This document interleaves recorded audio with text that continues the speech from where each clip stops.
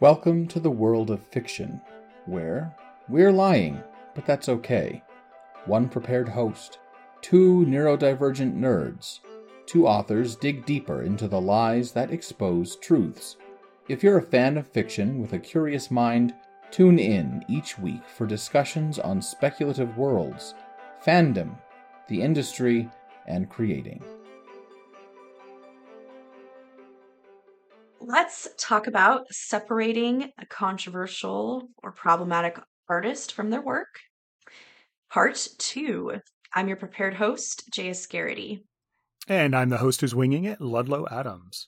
For our new listeners out there, every week I choose and prepare a topic with lots of notes because I'm a researcher and a planner. And I find out the topic a half an hour before because I'm an improviser and good on my feet. All right, let's get into it. Actually, you had a heads up about this topic because it's a part 2. Yeah. Someday it'd be nice to have my own notes, but even knowing, I don't write notes or anything down because I'm just not that person. Yeah.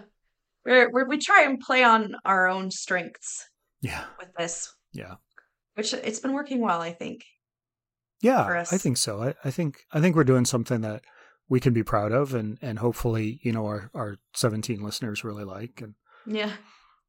More than 12. Yeah. We actually do have more than 12 listeners. So thank you all. Right. Thank you guys. If ever you're like, why do they keep talking about that? It's because of Only Murders in the Building. Yeah, we're both pretty and they're big filming fans. The third season. Yes, I know. I'm so excited. Yeah. So good. Such a good show. But I think we're avoiding the topic at hand right now. Yeah. Kinda. There's one more thing I wanted to say about Only Murders. Yeah. Steve Martin was like, he kept having this idea and he was talking with Martin Short and he's like, I've had this idea for like 10 years where they start a podcast, but they're old. So they don't want to leave the building. And he's like, we're old. Hey, world. Surprise. We could do that. Yeah. This topic is going to be a little heavy, even heavier than last week's topic. By the time y'all hear this, a lot more uncomfortable. We got to talk about people who are dead. I mean, let's just be honest. And people have been gone for a while, and we can kind of theorize a little bit. And of course, the fact that there are people that are hurting because of these people from the past is not a theory. Like, we know that happens. Yeah. It's even worse when it's people who are alive today and are continuing to write. Yep. So a good chunk of this is gonna be for the Potterheads. Yeah. We're talking about J.K. Rowling today. And as we sort of briefly mentioned with part 1, it's a lot more complicated when the person with the harmful ideas and beliefs is still profiting off of their ideas. Yeah. And that's... So as much as I've loved the books, and I like the story and I like a lot of the messaging in the books, for the last few years, I haven't even picked up the picture books, which are beautiful books. The art in them is gorgeous, and I just can't do it. I have copies of the series on my shelf, but a lot of this is coming from the fact that I have to keep them someplace where I can see them, because they were my mother's copies before she passed away, and she wanted my nephew to have them. Now, my nephew's not a big reader, so they may go to the niece that mom never met, but we'll see. Yeah. And, just honoring my mother's wishes is still kind of tough on that one. So I think we should definitely establish who we are as on the spectrum of Harry Potter fandom, for sure.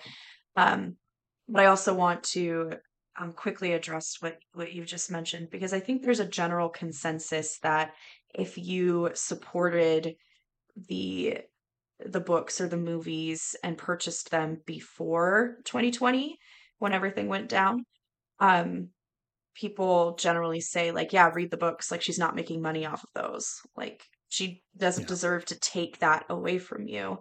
Yeah. And you already bought them. It's already done. There's nothing you can do about it. There's a lot of people who are like pirate all of her stuff. We're not going to talk about that today. I feel like it's a little too sticky, but as far as where we are with Harry Potter fandom, I grew up on the books. My cousins and I, like, we all had wands that our grandfather made for us. I still have mine. I mean, I keep it because it's something my grandfather made, and anything Yeah. that he made is sacred for me. Um, it also holds a lot of childhood memories of playing these Harry Potter games with my cousins, and uh, my cousin who lived, uh, I lived in Washington, she lived in Missouri, and we would write emails as if they were letters that we were sending to each other by Mm. owl, and we would write emails to each other as our Harry Potter characters, and it was a way that we stayed in touch, and it was very important to us, and maybe Yeah. not to the extent that it is to some other people in the world. I've seen people who, they say that Harry Potter like saved them as Mm-hmm. kids, Mm-hmm. and helped them with anxiety, helped them sleep at night. Yeah. Really important to a lot of people. But it was a big part of my childhood. There is a lot of nostalgia associated with it. Um, the movies I never cared about quite as much, so I don't have as much skin in the game with those and Yeah. streaming them or whatever. But the books I read those, and I was one of those kids who got it like the day they came out and read it in Mm-hmm. like 2 days or whatever, Mm-hmm. the later ones. Yeah. And just to like start things a little more lighthearted, I want to share a sort of funny anecdote, because when only the first two books were out, we had them on our bookshelf, and I asked my older brother, like, "Hey, do you recommend these Harry Potter books? Like, are they good? Should I read them? Should I bother reading them?" And this is the same brother who recommended to read Lord of the Flies to me when I was in fifth grade.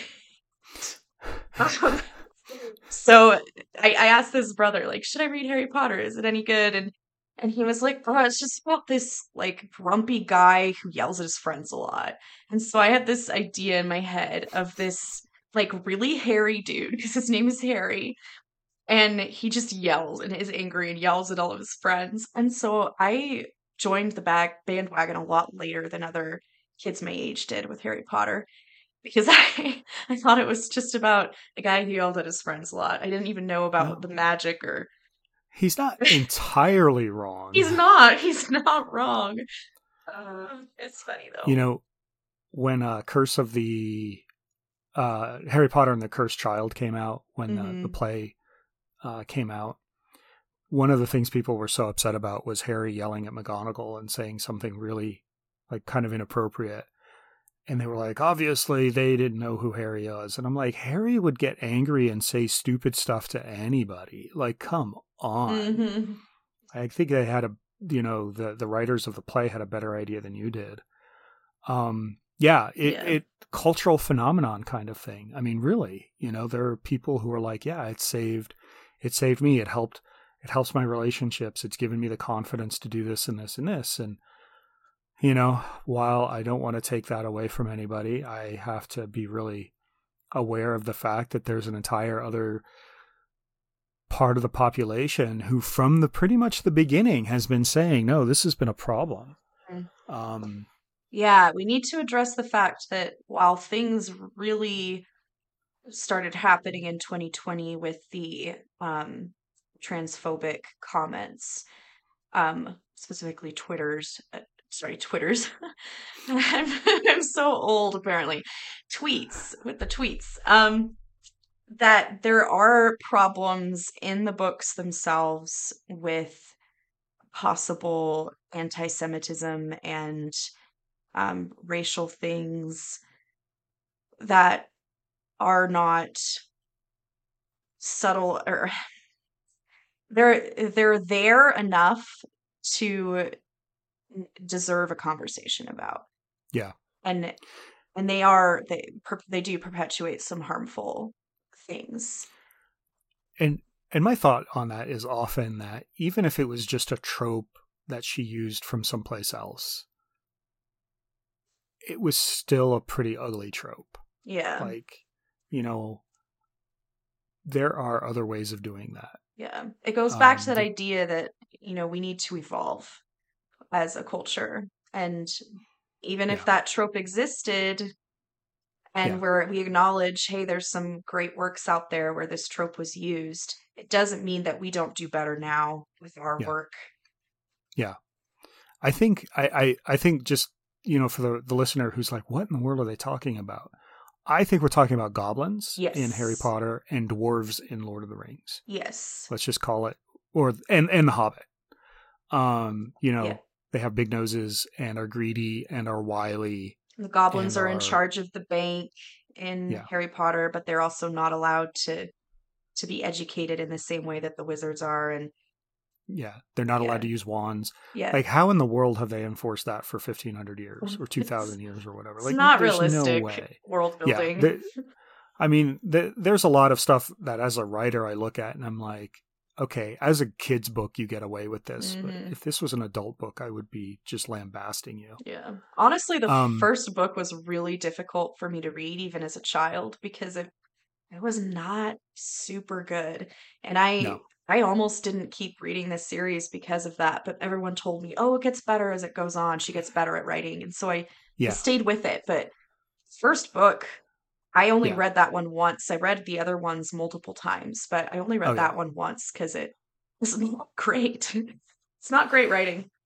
Yeah, yeah. But there's maybe a topic for down the road. Yeah, yeah. We're gonna really offend some people on that one.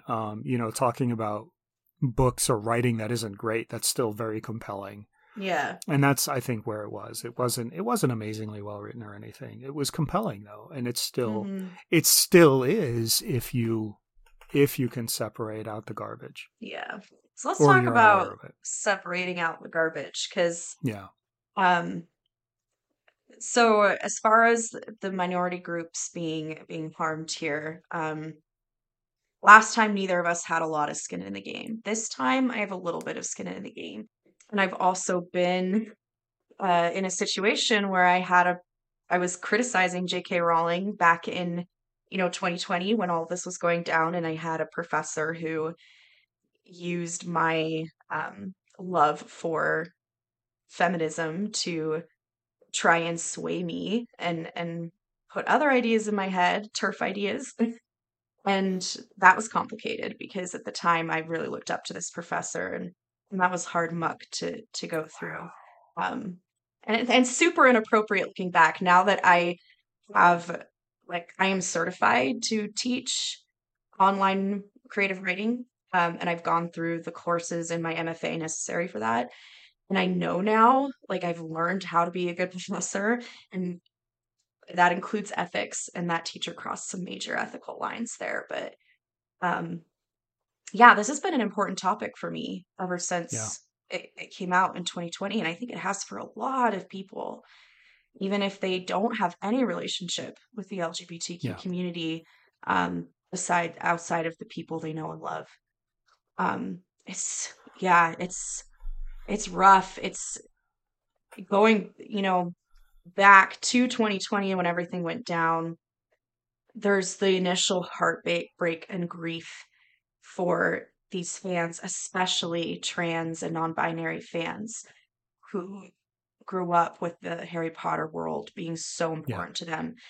And the devastation, the absolute heartbreak of that being essentially taken away from them. Well, because that's the point where it became very overt. I mean, it was already there. Yeah. But it could be subtle and it could be ignored. That's one of the things, to just keep in mind, everybody, there are things in a relationship you might say to a friend or something that you're not going to say to your partner. You can both kind of ignore them, same thing with work relationships or whatever, you can kind of ignore it if you have to until it gets thrown in your face. And I think that's the point when it was thrown in the face. And that's the point where I think she lost Stephen King as a fan, and she definitely blocked him on social media. Yeah. Yeah, she lost a lot of fans that day. Yeah. Yeah, I think that before there was always that possibility that she didn't intentionally do those things, and that she wasn't intentionally, using these tropes, and she just didn't understand. She was ignorant to them or whatever, which isn't an excuse. Like, as an author, you are obligated. You have some kind of a responsibility to research and to talk to people and to, obviously we all make mistakes and everything, but the point being, there was some room for the benefit of the doubt. Yeah. And then when she tweeted these things, she very clearly showed where she stands, and there was no room for doubt anymore. Yeah, at that point, you have to look back at her stuff and think to yourself, wait a minute, she was probably saying it then too, just in a different way. Those stereotypes that she liked to use. What's the difference between a stereotype and a trope? Trope is literary, but it's basically just it can be a literary stereotype. It can be a template. It can be a trope of a person. It can be a genre trope, anything along those lines. But it's typically lazy. That's what makes it a trope. If it had been well done, and if it had been well done as a specific point of commentary, this entire conversation might be a little bit different. But it wasn't. That's not at all what it was there for. And even that is really dangerous. Just a slightly more classical example, Dune subverts the white savior trope to show how dangerous it is, and how it can be abused, literally on a species-wide scale. But I've got some friends who are like, but the fact that it was used at all is a big problem. So the fact that she was using some of this really ugly stereotyping of a few different groups was pretty awful. Yeah. And there isn't really it would be very hard to argue that she was using it to subvert anything. There isn't really anything there that suggests that. Another example would be Shakespeare's Merchant of Venice. There's some people who theorize that the anti-Semitism in Merchant of Venice is a critique of anti-Semitism, and if you read it carefully, that's actually a very valid interpretation of the Merchant of Venice. But then there's other people who say maybe it was, but it doesn't matter because it still perpetuated some of those harmful stereotypes, and most people weren't smart enough to figure out that it was a critique in that time period. So there's some controversy on using tropes that way, but I think we can safely say that she wasn't even trying to do that either. So I don't know. Should we briefly overview what happened in 2020? I feel like everybody knows, but maybe I think at this point what we'll say is, listener, if you're like, what happened? Pause this. Go look it up. And look it up. I think moving forward would make more sense, because we kind of want to talk about how, if it's even possible to separate out the good work from the person. Now, one of the things I'd like to say is that, obviously Stephen King is one of the people who put his foot down when it came to Joe Rowling, and was like, no.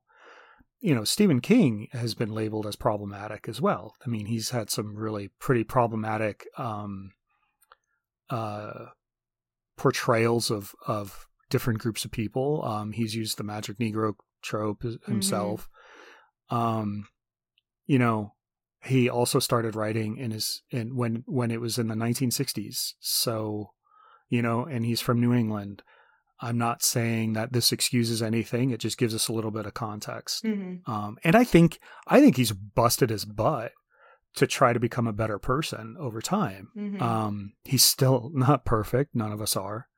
So, this isn't like a white knight swooping in and saying this was a problem. You shouldn't be doing this. This was a guy who, this was the guy who had changed quite a bit over the course of a few Yeah. decades, saying, "Hey, Joe, this is a problem," and then she just completely shut Mm-hmm. down the conversation rather than saying, "Well, let me think about this," or you might be right. Let me pause this and let me do some thinking and soul searching on Mm-hmm. it. But no, Yeah, and no, I think, that could be a whole nother topic that we could do a whole episode about another time is the idea of, you know, uh, an artist making a mistake and then being uh, enlightened about yeah, it yeah, and making an effort to do better yeah, next time.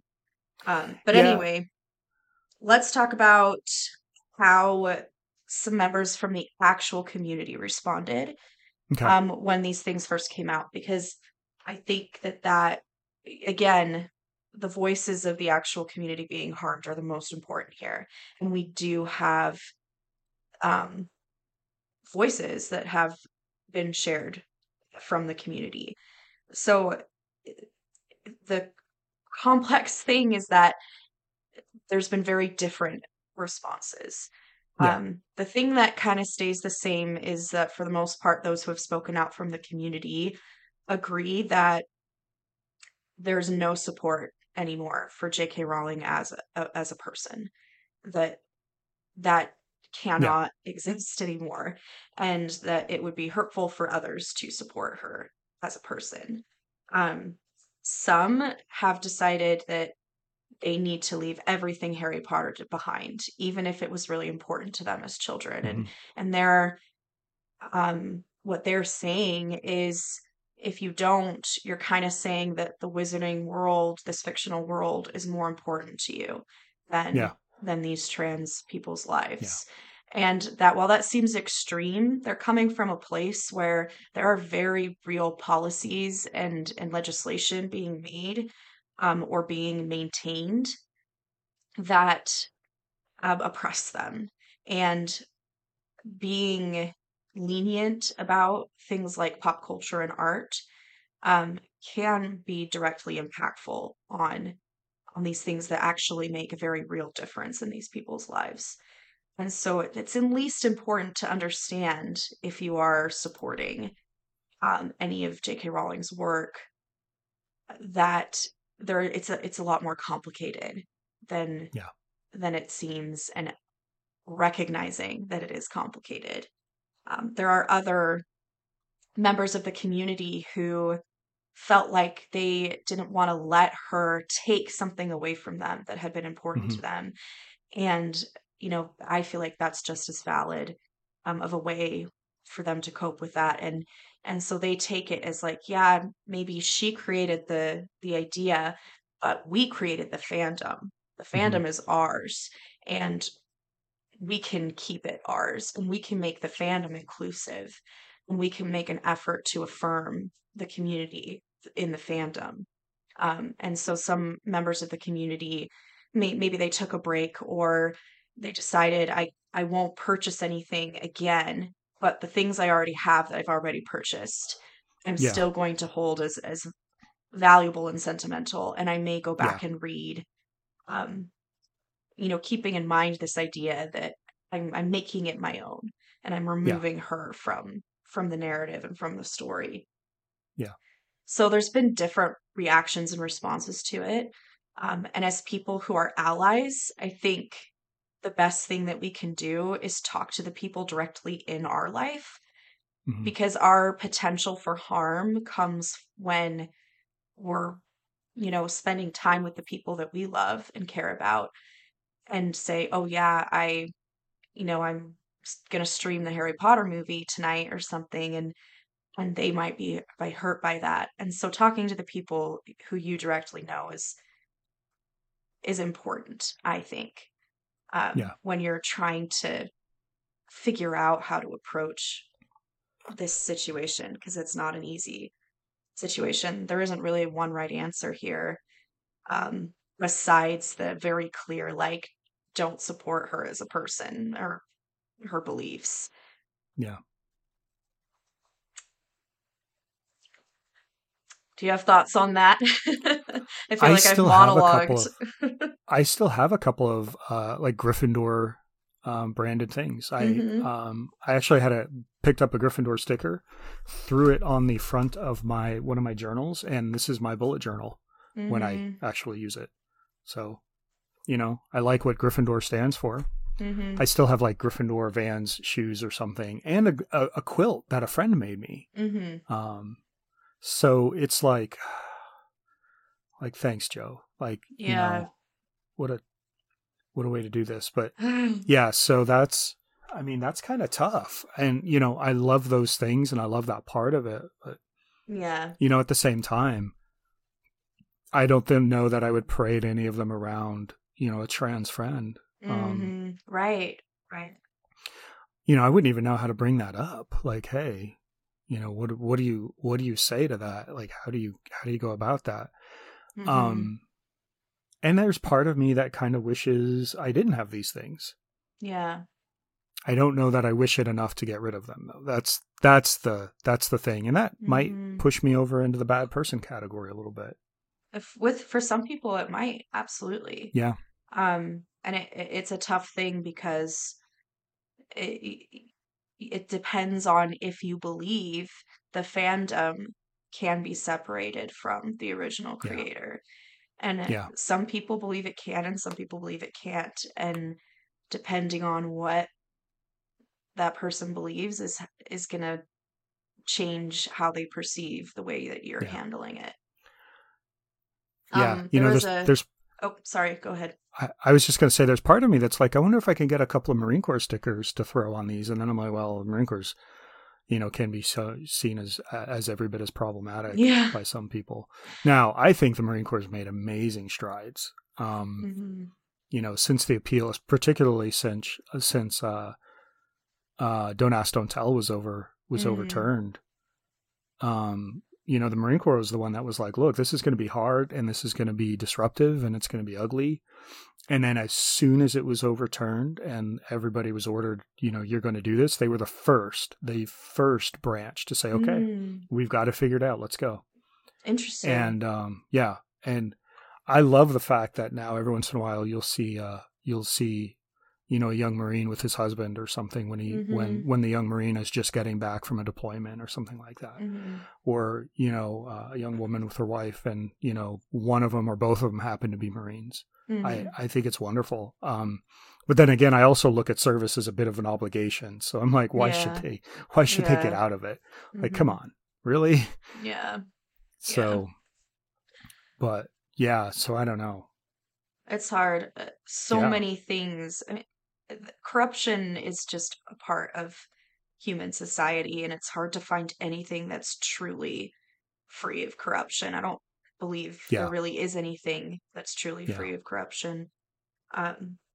Sometimes it's just a matter of picking the things that are most important to you and choosing to, put your full efforts behind those things. But you can't.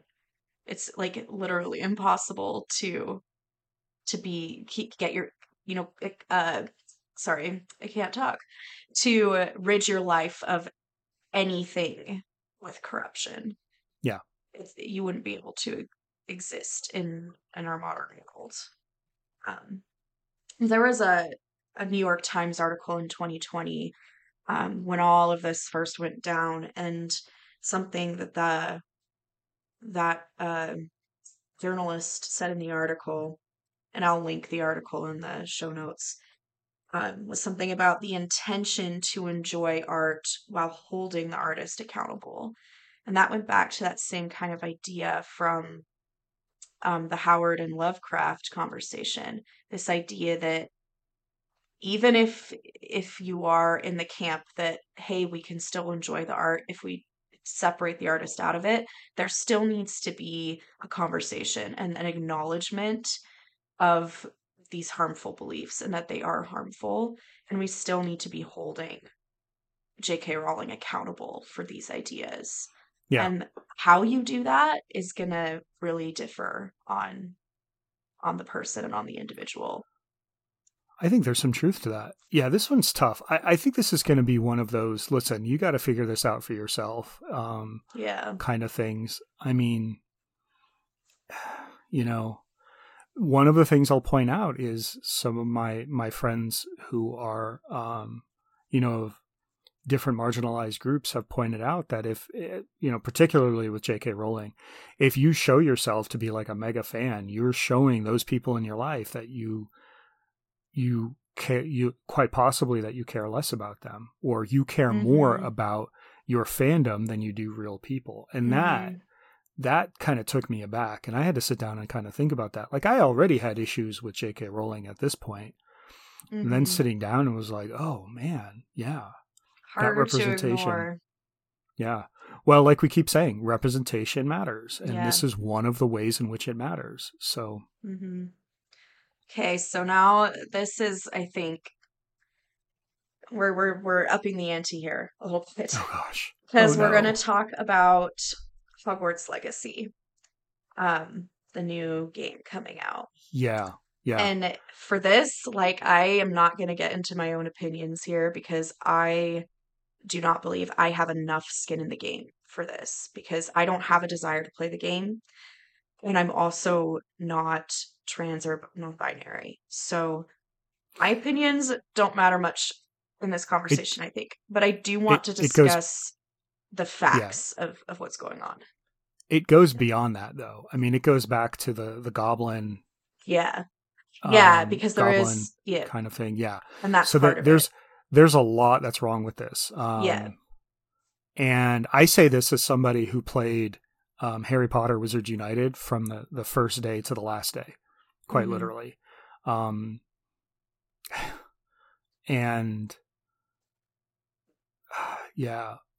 there's part of me that would love to play this game. But then, reading about it, wait a minute, like we're putting down a goblin rebellion. Like, goblins are literally saying we want to be treated equally, and now we're playing a character who helps put that down. Yeah, and it's hard to say because from what I understand, the game creators are saying it's not a rebellion; it's a faction that are on like Voldemort's side, kind of thing, that are dark. Or not Voldemort, because Voldemort didn't exist yet, right? It would have been they support dark wizards, dark wizardry kind of thing. Yeah. And I don't know if we can know for sure until the game is out and people have played it, and then there will be a verdict on that. But there is the complication of the fact that the source material is that way, and so that's a very real risk and a very real concern. Yeah. Here's some of the facts. The game was in development in 2017. So 3 years before J.K. Rowling really showed her true colors on her position with trans people and gender inclusion. So there's that little thing that's important to know, because there are actors and there are people who are part of that development before they knew about this. And some of those people are being attacked, which I think is a little unfair. Simon Pegg. Yeah. Simon Pegg was one of the voice actors for the game, and he's kind of like, this is what the game is, and this is what we did, and I don't know. That's that's a tough one. Yeah, and the other thing is Portkey Games has publicly denounced Rowling's views, but they've also kind of been wishy-washy with it and said things like she's entitled to her opinions. So that can go either way. But they've also made it very clear that they've included the ability to make trans characters in the game. So there is a step towards inclusion. But again, that's something I'm not ready to make a verdict on, because it was unclear to me, at least in their wording, if it was really trans inclusive or if it was like you still have to pick you're a witch or a wizard, but then you can make the character look however you want them to. I'm not sure that's enough if that's the case, personally.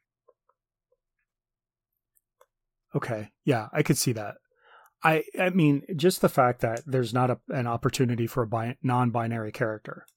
With that said, I think non-binary, it obviously it's not a modern invention. I mean, people didn't just like spring up out of nowhere with it. People have been struggling with this for a really long time. Well, the sticker came off a lot easier than I thought it was going to. Oh, you took it off just now? Yeah. I've got another sticker floating around I can use.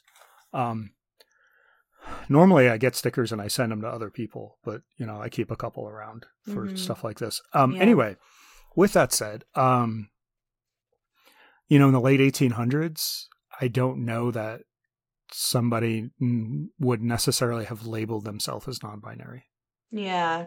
And that's, I think, part of where the gamers are coming from in their explanations. Like, if we're sticking to historical world facts or whatever, it's gonna be a witch dormitory and a wizard dormitory, and you have to choose, and you can choose to be trans, but these are the binaries that exist in worlds.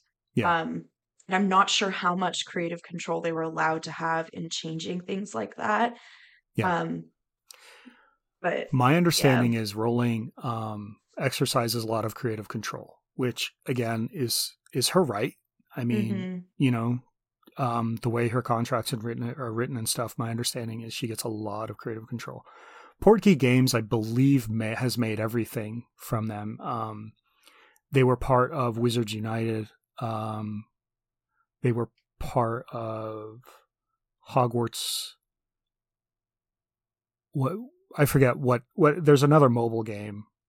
I don't know. I think they're one of the creative partners in all of these games. Yeah. And everything kind of has to flow through them. Yeah. And from what I understand is their official statement is that Rowling was not directly involved with development, but they did work very closely with her team. So I'd imagine that there were some things that she had creative control over, even if she wasn't directly involved with the development process. And she is making royalties. It's still her intellectual property. Yes. She makes royalties off of every purchase of this game. And here's one of the things to also keep in mind is she has given away so much money to children's charities around the world that she has fallen off the billionaire list a couple of times. Like she's given away a lot of money. And that doesn't still a problem. Justify like her views or anything, but it also, the royalties that she's making off this game aren't really impacting her life. It's not gonna make or break her career, and it's just it's a complex issue with a lot of different sides, and there's a lot of different ways of looking at it. And I think you hit the nail on the head earlier when you said this is something that you can't just go and have someone give you the answer of what the right thing to do here is. You need to go through the work of really digging deep and exploring it and listening to the voices from the community and making this decision for yourself. You and I could say whatever we wanted, but everybody needs to get to the point where they figured it out on their own, because otherwise it's worthless. I mean, it's not worth anything for somebody to feed somebody else an answer like this. Like, hey, this is our perspective. We're equivocating, or more so probably I am equivocating a bit. Specifically, I'm not trying to play devil's advocate. I think she's just flat out wrong. It's just that there's a lot of different ways. Once I accepted the fact that she was wrong, there's a lot of ways for me to go. There's a lot of different directions, and that's what I'm equivocating on. And I want people to understand that, we're still going to love our listeners anyway. You figure out who you are and be that person, and just, gosh, try not to hurt anybody along the way. I read an article on, let me just double check I have the right name here. thegamer.com, written by a member of the trans non-binary community. Mm-hmm. And this individual was saying, if you play the game, I'm not going to think that you're automatically a transphobe, but don't talk to me about it. Like, don't parade it around in front of me. Yeah. And you do need to understand that you are putting money in J.K. Rowling's pocket if you buy this game. Yeah. And as it doesn't mean that you are saying with that money that you support her views, but you need to recognize that you're doing that. And what a lot of people on the web, netizens, have been saying is, oh, we want to support the developers. And that's kind of a way of deflecting, I think, the fact that you're just a really big fan and you really want to play the game. And just admit that you really want to play the game, because that is the real reason. And nobody's saying that Harry Potter wasn't important to a lot of people, and this game is a huge deal for everyone who wished that they would get a letter from Hogwarts as a kid, or that they could have something like this to really be part of the wizarding world. People recognize that that's a real thing, and you don't need to deflect your reasoning by saying I'm supporting the developers. Otherwise, you would be buying every single game anyone ever created, right? Yeah. So this article is saying, like, you got to make this decision for yourself, but please don't go on the internet and defend it to all of the people from the community, because that's not cool. It's not cool. Yeah. That's pretty much what people have been saying for the last few years. What I was saying earlier is, if you put your fandom out in front of everybody, or push it, on your social medias and things, you're basically showing everybody, hey, this is a thing. Mm-hmm. But if you're quieter about it, you're quiet and you do the thing, then, who's to know what you do in the privacy of your own home anyway? Mm-hmm. So, and I think that, there are people who explore Harry Potter fandom specifically with the intention of, how do we make this more inclusive? And I see a lot of like reimagining or reacting out of scenes from the books in a way that's like we fixed it, or that kind of thing. And I think those are starting important conversations, and they're good conversations to have. But I think as far as this game goes, she is making money. J.K. Rowling's making money on it. And it's just common courtesy to not throw that in a trans person's or a non-binary person's face. And be like, I bought the game. I put money in J.K. Rowling's pocket.